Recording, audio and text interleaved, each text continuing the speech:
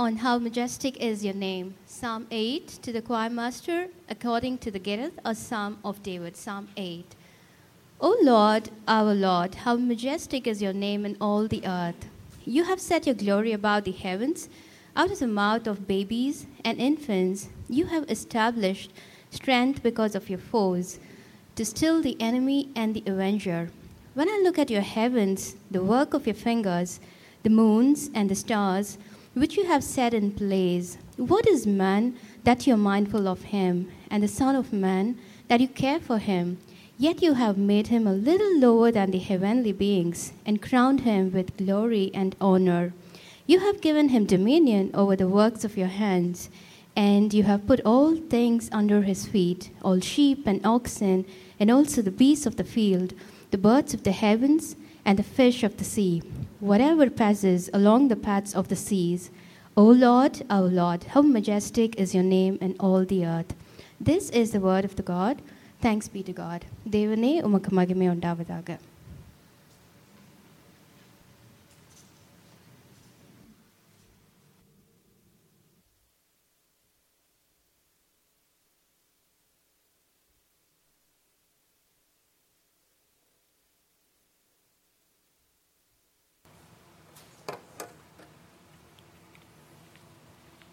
This is Onjay. All right. Well, thank you, Jennifer, for reading through us. So this morning we are reading, or we were taking a selected reading from Psalms as our mini-series for the summer. So this morning we're going to consider Psalm 8 as just read a moment ago. So before we dig into this passage, let me pray for us one more time, and then we can read the words together.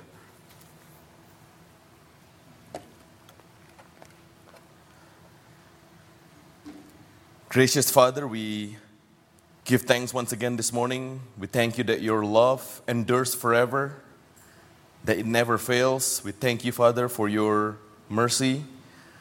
We confess this morning our own sins, our own shortcomings before you. Forgive us, Father. Though there are many ways in which we have failed, Father, this morning we stand on your promises that we are never far from your mercy and grace. So we thank you for that, Father. We also thank you that you have revealed yourself through your word. We thank you for the ultimate word. The word became flesh. So, Father, living God, this morning, help us to hear your word, that we may truly understand. The understanding we may believe, and believing we may follow you in faithfulness, in obedience, seeking your honor and glory, Father, in all that we do. Because we ask this through Christ, our Lord and Redeemer. Amen. So if you have your Bible with you, I invite you to follow along with the scripture this morning. So Psalm 8, you may pick it up right away that Psalm 8 begins and ends with the same phrase.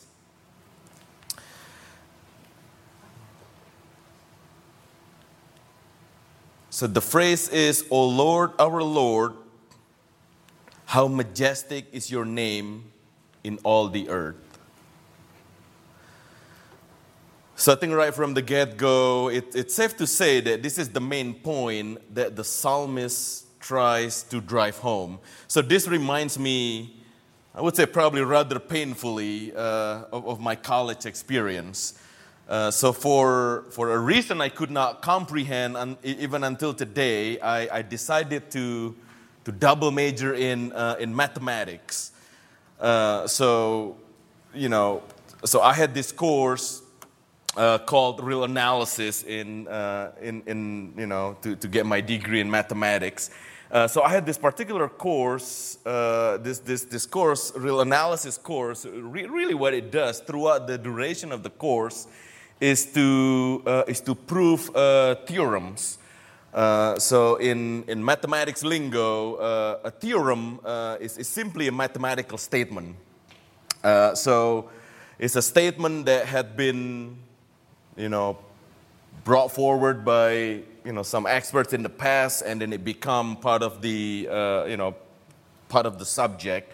So in this course, in all of our homework and a lot of, our tasks, we would typically be given a statement, a mathematical statement, again, a theorem, and then our task was simply to deconstruct those statements, use logical arguments and inference, deduction. There were a bunch of other rules and techniques that for the life of me I would not ever remember that ever. And then ultimately, the whole idea of that deconstructing the theorem is to come back and to prove that the statement was true. So if one did that particular exercise correctly, you would end up, and this is, of course, after several pages, right? You would end up with the same exact mathematical statement as I was given at the beginning of the problem. So only then, when you get to that point, you get to write at the end of the paper, at the end of your thesis, as a sign of closure, this word right here, QED. So QED is a Latin for quod erat demonstratum, literally translated, which was to be demonstrated. You could also say that word means, it has been proven, or I have proven. So I did not get to that QED very often in my own experience. So when I did get to this word, I usually wrote it in a very big letters just to make sure that my professors know that I did come back to the original statement that was given to me. So what happened here, what you see in Psalm 8, David has his own QED moment.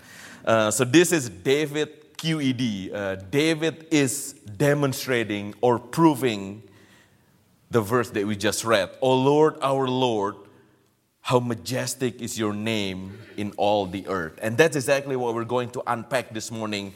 What is this being demonstrated? What is it being proven out by this statement? So we're going to take the first three verses together first. The first three verses says, O Lord, our Lord, how majestic is your name in all the earth. You have set your glory above the heavens. That's the first verse right there. So I wanted to just take a quick second here or so to mention the first three words in this sentence, because I think it deserves special consideration. So you may notice that there are two Lords in the very first line there. The first Lord, in my Bible, it's capitalized. It may be as well in your Bible. So this is the Hebrew word for God, Lord God. So this is the personal covenant name of God. So Yahweh. It comes from the Hebrew word to be. So when God revealed himself for the first time to Moses in the burning bush, this was from Exodus chapter 3, he said that I am who I am. So that's the word right there. So this speaks to the nature of God as being self-existent.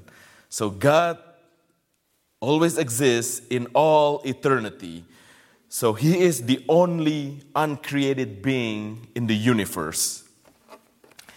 And then there's the second Lord. The second Lord, typed differently. This word right here is a different Hebrew word that translated to Lord in English. So this is a Hebrew word, Adonai.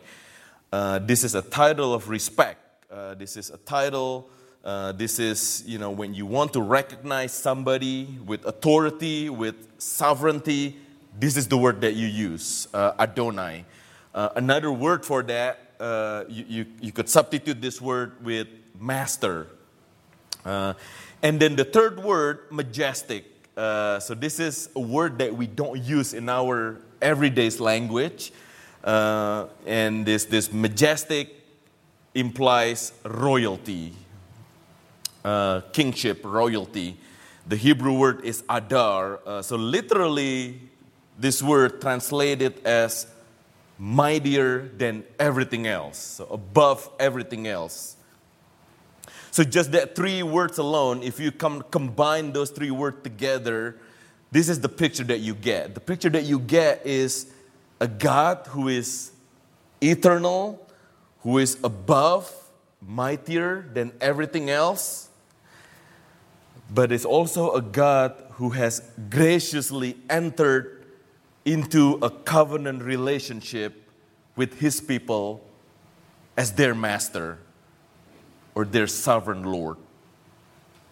So the picture that you have here is David standing before God,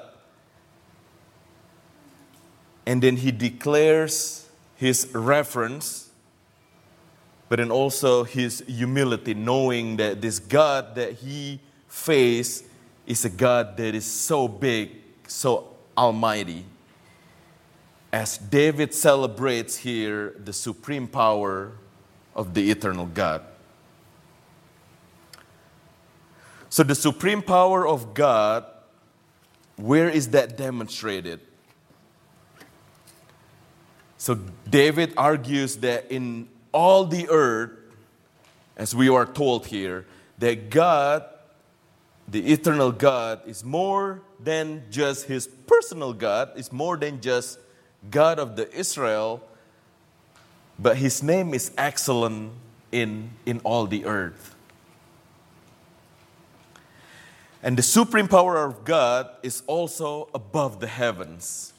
We read from verse 1 and also from verse 3 later on. Verse 1 says that you have set your glory above the heavens. And then in verse 3, David says, when I look at your heavens, the work of your fingers. So the earth, in David's assessment, is not enough to measure the glory and excellence of God. His glory is above the heavens. His glory is way, way up there. So this is interesting because astronomers, have taken interest long time, right, in the universe. So we know more about universe today than years ago. So astronomers and many other smart people, right, as they study universe, they come to a better understanding, they come to a better conclusion. It becomes more obvious, become more evident that the universe is so massive. The universe is big, right? So this is an image taken over the course of 16 years by a telescope. So this happened to be a Hubble telescope, which by now is an old technology because there's a new telescope now out there, the James Webb telescope. So this is, by and large, an old technology. But this is a picture of a small patch of a night sky. So about the size of a moon. So if you go tonight and then you look up the skies, you kind of like see the moon out there. So the moon is probably about this size, right, with your fingers. If you just kind of concentrate this patch right here, and then you took the picture of that small patch over and over again for 16 years, this is what you get. This is the picture that you get. It doesn't look that all interesting there. It's just bunch of dots here. But what's in it, it's mind-blowing. So what you see there is a collection of 265 galaxies just in this little patch right there, just a little patch out there. So I mentioned galaxies, so 265,000 galaxies. So each galaxy, astronomer has estimated it could easily contain 100 to 200 billion, billion of planets. So let that sink in, right? So that's a big number, to contain. So we can't even begin to comprehend how big the universe is. It's just so massive. So that's the heavens that David is talking about. Now, David doesn't have the benefit of a telescope. As far as I know, the telescope wasn't there in David's time. So what he does, when David looks up into the vastness of the night sky, the moons and the stars, what he sees is God's fingerprint all over there. He's overwhelmed, and there's nothing that he can do except praising the Lord. So that's the supreme power of God right there. It's all the earth above the heavens. But also in verse 2, we are told that the power of God is also over the enemies. Out of the mouth of babies and infants, you have established strength because of your foes to still the enemy and the avenger. In my Bible, there's a superscription underneath the title of this psalm. The superscription says, to the choir master, according to the Gittith, a psalm of David. So the word to note there is the word according to the Gittith or on the Gittith in other translation. The etymology of this particular Hebrew term has been debated, many years, subject to debate among biblical scholars. But one conclusion, many have believed that Gittith, this particular word, is derived from Gath. So Gittith could possibly be, or likely be a string musical instrument from the city of Gath. Now you may wonder, what is Gath? What is the city of Gath? So this city is an ancient city in the Philistine. You may not be familiar with the city, but you're familiar with their hometown hero. Their hometown hero is this big man dude named Goliath, right? So you may recall from your Sunday school there, Goliath comes from the city of Gath. So in 1 Samuel chapter 13, or 17 rather, the whole story was told where in the providence of God, David, against all odds, defeating Goliath. And Goliath there is described Goliath of Gath. So it's been suggested, by many that this psalm was composed by David as a hymn of praise in honor of God, who gave David epic triumph over Goliath of Gath. So the point is this. So the point is that David, knowing, in spite of all the evidence of God's glory in his creation, David understands that there are still adversaries that oppose him as he goes through his day-to-day. So Satan, and you may experience this as well, Satan and his fellow adversaries, they work around the clock to undermine God, the eternal God. But what David declares here is the covenant God that he worshiped, the covenant God that he praises, that eternal God, the Yahweh of Israel, has no rival. So the enemies have no power over the people of God. And that alone, in and itself, is worth for celebrating, is worth for praising. God is so mighty, mightier than anything else. So I love the pictures that is being presented here. So the picture of strength, the picture here is not, it's not very strong. In my estimation, babies and infants, I can't think of anything weaker or more helpless than a baby. So yesterday we were with a bunch of friends. I got to play with a 3-month-old baby. Super cute, super happy baby. But he's pretty weak, He's pretty helpless. When I take something away from him, he's pretty much helpless. He just stares at me and then like, okay, what's going on there? So this, this baby, as cute as he is, he's weak, he's helpless. The same God who ordains strength out of the mouth of babies, out of mouth of something, someone that is weak, the same God also gives strength to us in the midst of our weaknesses over our enemies.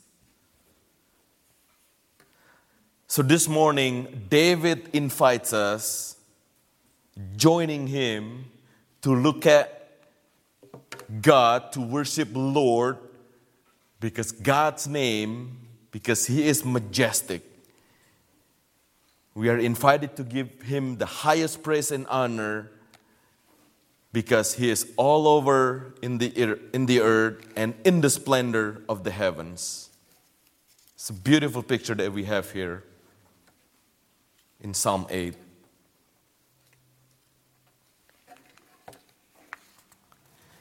And then next, in the following verses, in verse 5 to 8, we learn that David also considered God's glory in his most prized creation. So in God's glory is manifested in God's most awesome creation, which is mankind. So you and me.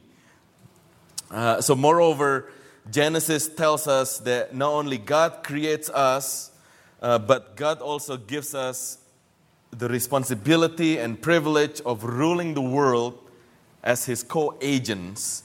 Genesis chapter 1 tells us that God instructs us to be fruitful and multiply and fill the earth and subdue it and have dominion over the fish of the sea and over the birds of the heavens and over the living things that move on the earth.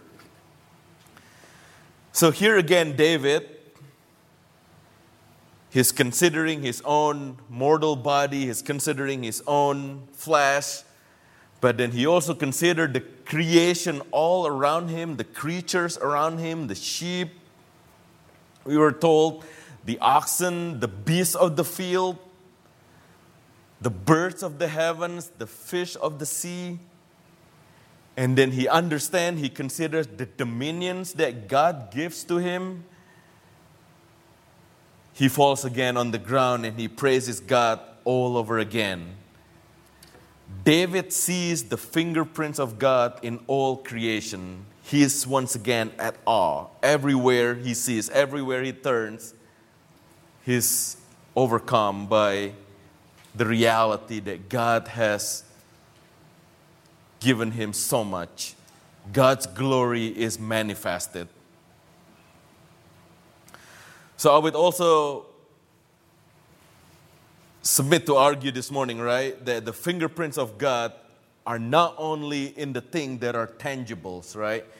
Not the thing that we can touch, not in the things that we can smell, not only on the things that we can see, but the evidence of God's fingerprints are also in our circumstances as well. Our own personal victories, our own struggles day by day, they are not outside the realm of God's majestic power, of God's fingerprints. So there is this song on the radio that our family has been enjoying lately. So we were on a road trip last weekend, and when we heard this song on the radio, we blasted the volume up, and then we kind of sang along. The song is simply called Fingerprints. It has a very catchy tune. That's mostly why we like this song, because it's easy to kind of catch the tune and then sing along.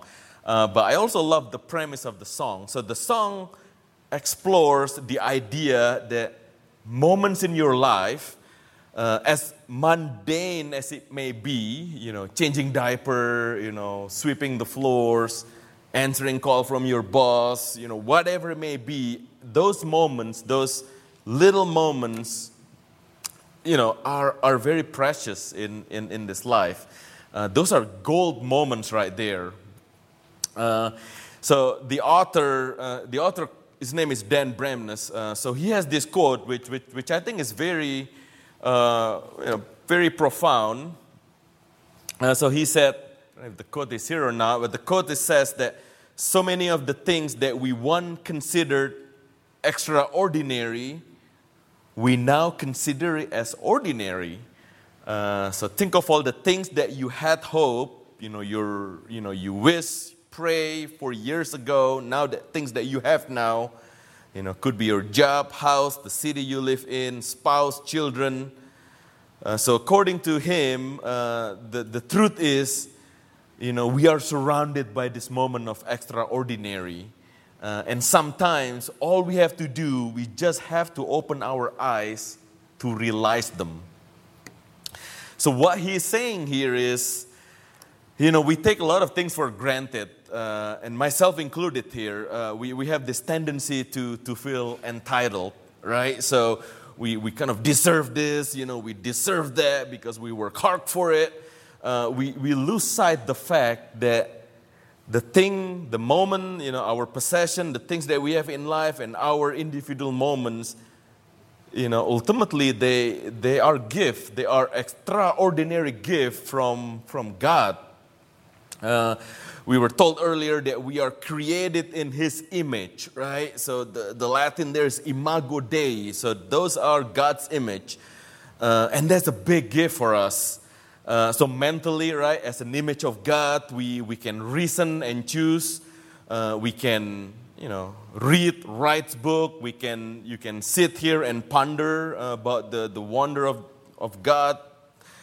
We can, paint. We can enjoy some music, right, symphony. You can work on your math problem. You're mentally, you can reason and choose. But also morally, you know bad and good, right? You can separate, what's evil and what's not evil. Socially, you are different than the animal kingdom. You can make friends.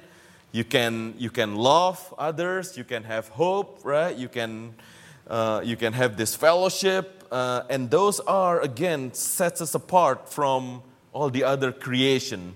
So that's why we are created in His image. We are imago Dei. Those are different. Those are very meaningful moment, very profound moment.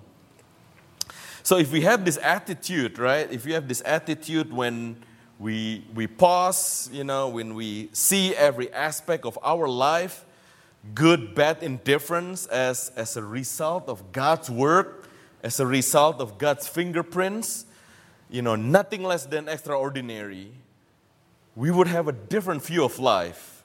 So we will be at awe, right? We will be more inclined to give honor, to praise God, and we will be more like David. So David's invitation this morning to you and to you and me this morning is worship the Lord, because the Lord has created you in His own image. And then the Lord give you the creation all around you to enjoy. And that's the Lord who is kind, the Lord who is merciful, the Lord who is comforting. That's the Lord that David praises, the Lord that David gives honor to.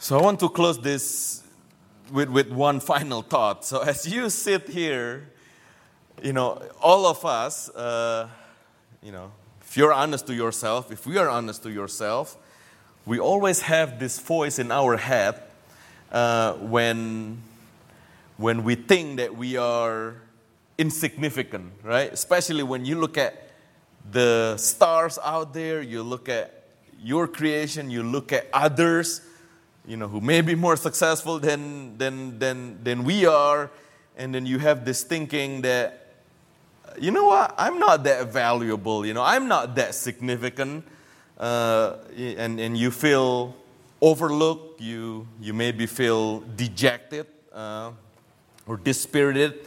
So Chuck Swindoll is an author and pastor, wrote many books. He has this observation which I thought is very, very much on point. So Chuck Swindoll says this. So in our youth, so when we were young, we tend to derive a lot of self-worth from our ability to contribute to others or to assist others in their need. Which makes sense, right? Because you have a lot of energy in your youth, and you're excited about this world and so on.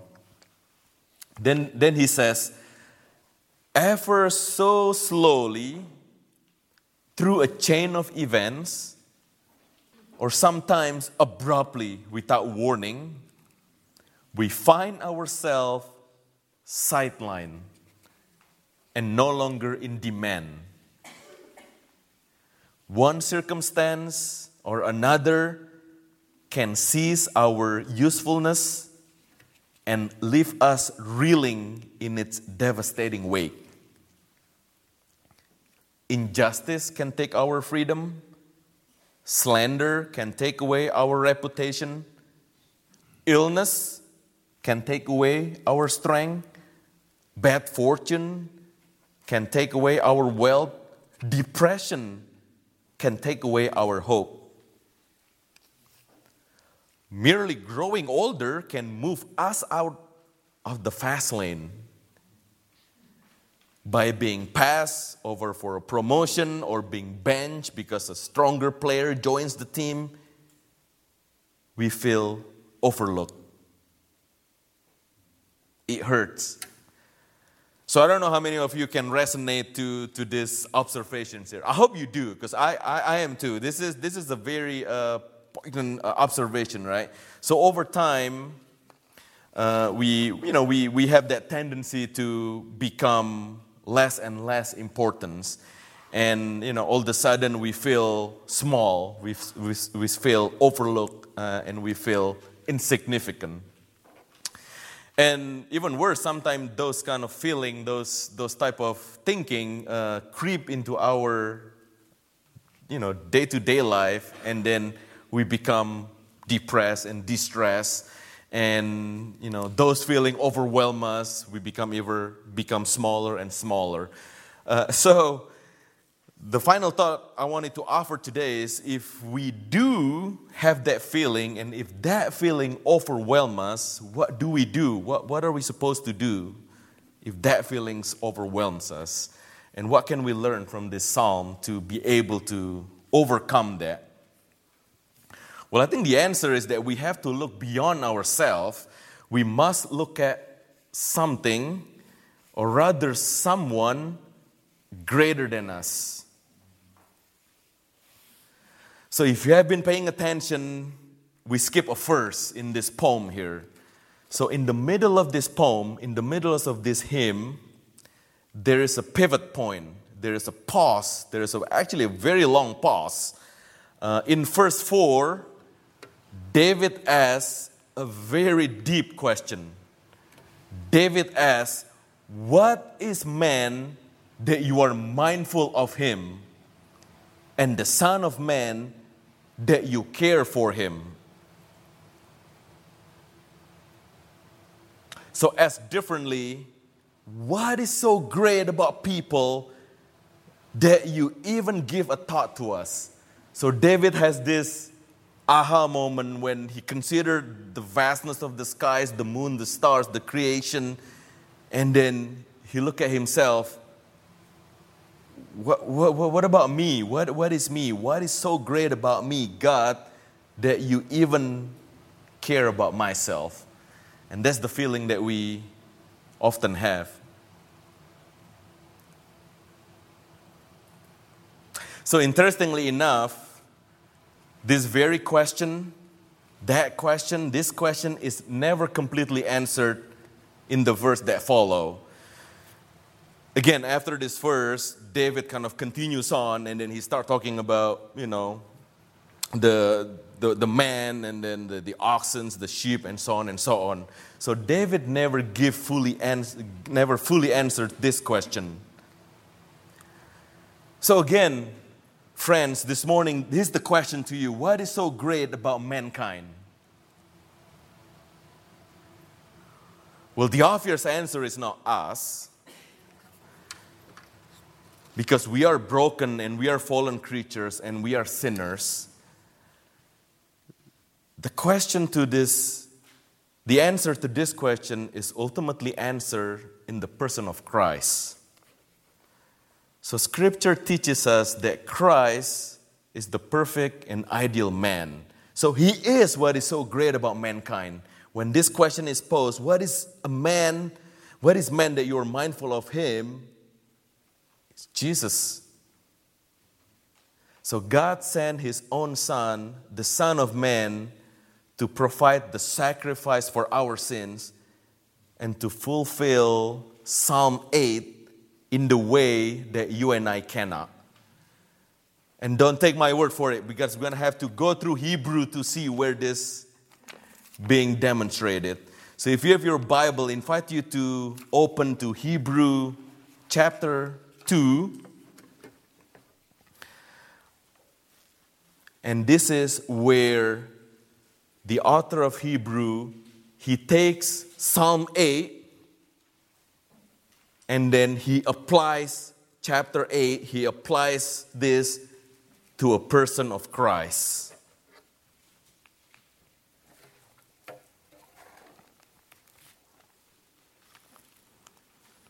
We read in Hebrew chapter 2, starting from verse 8, "Now in putting everything in subjection to Him, He left nothing outside His control.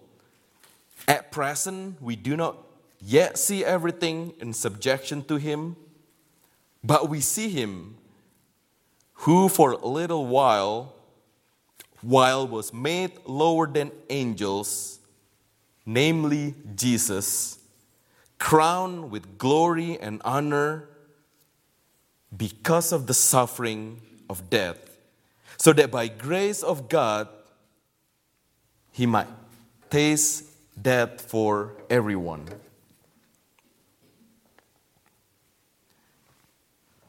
So this is how one author put it. Man as created reflects God's glory, but Son of Man, Jesus, in whom the original pattern is more fully realized, reflects the same glory far more perfectly.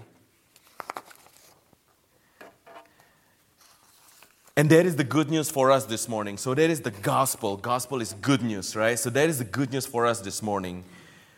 What David argues here, what David invites us this morning, is to worship the Lord, because although we are little, we are puny, we are insignificant, God has graciously thought of us, cared for us from the beginning of time.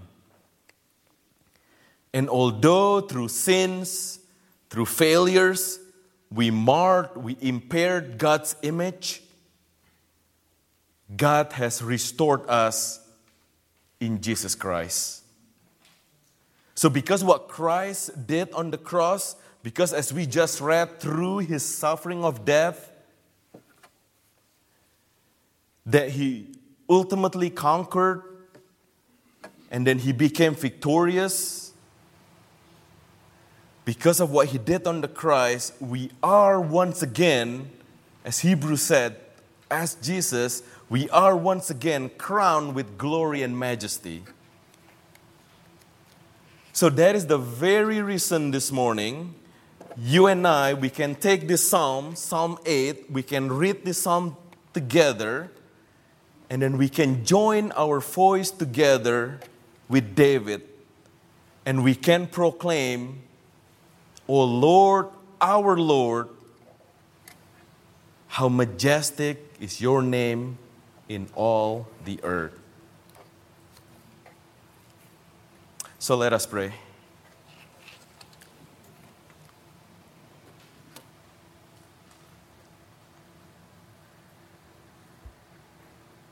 Almighty God, gracious and eternal, loving kindness, we grant that your word which we have heard, may this be inscribed inwardly on our hearts. As we receive, Father, your word this morning with pure affection, our heart, Father, this morning will be overwhelmed, Father, with sense of wonder, sense of awe and reverence to you. Father, cause us to bear the fruit of the Spirit this morning, to live in holiness, following your commandments. Because we know, Father, the work that you have done through Christ, manifested perfectly in Christ, we give Jesus all the glory and honor this morning, Father, because through the suffering of death, Father, he invites us fellowship with him and crown us with glory and majesty. In his name alone, Father, in the power of the Spirit, we pray. Amen.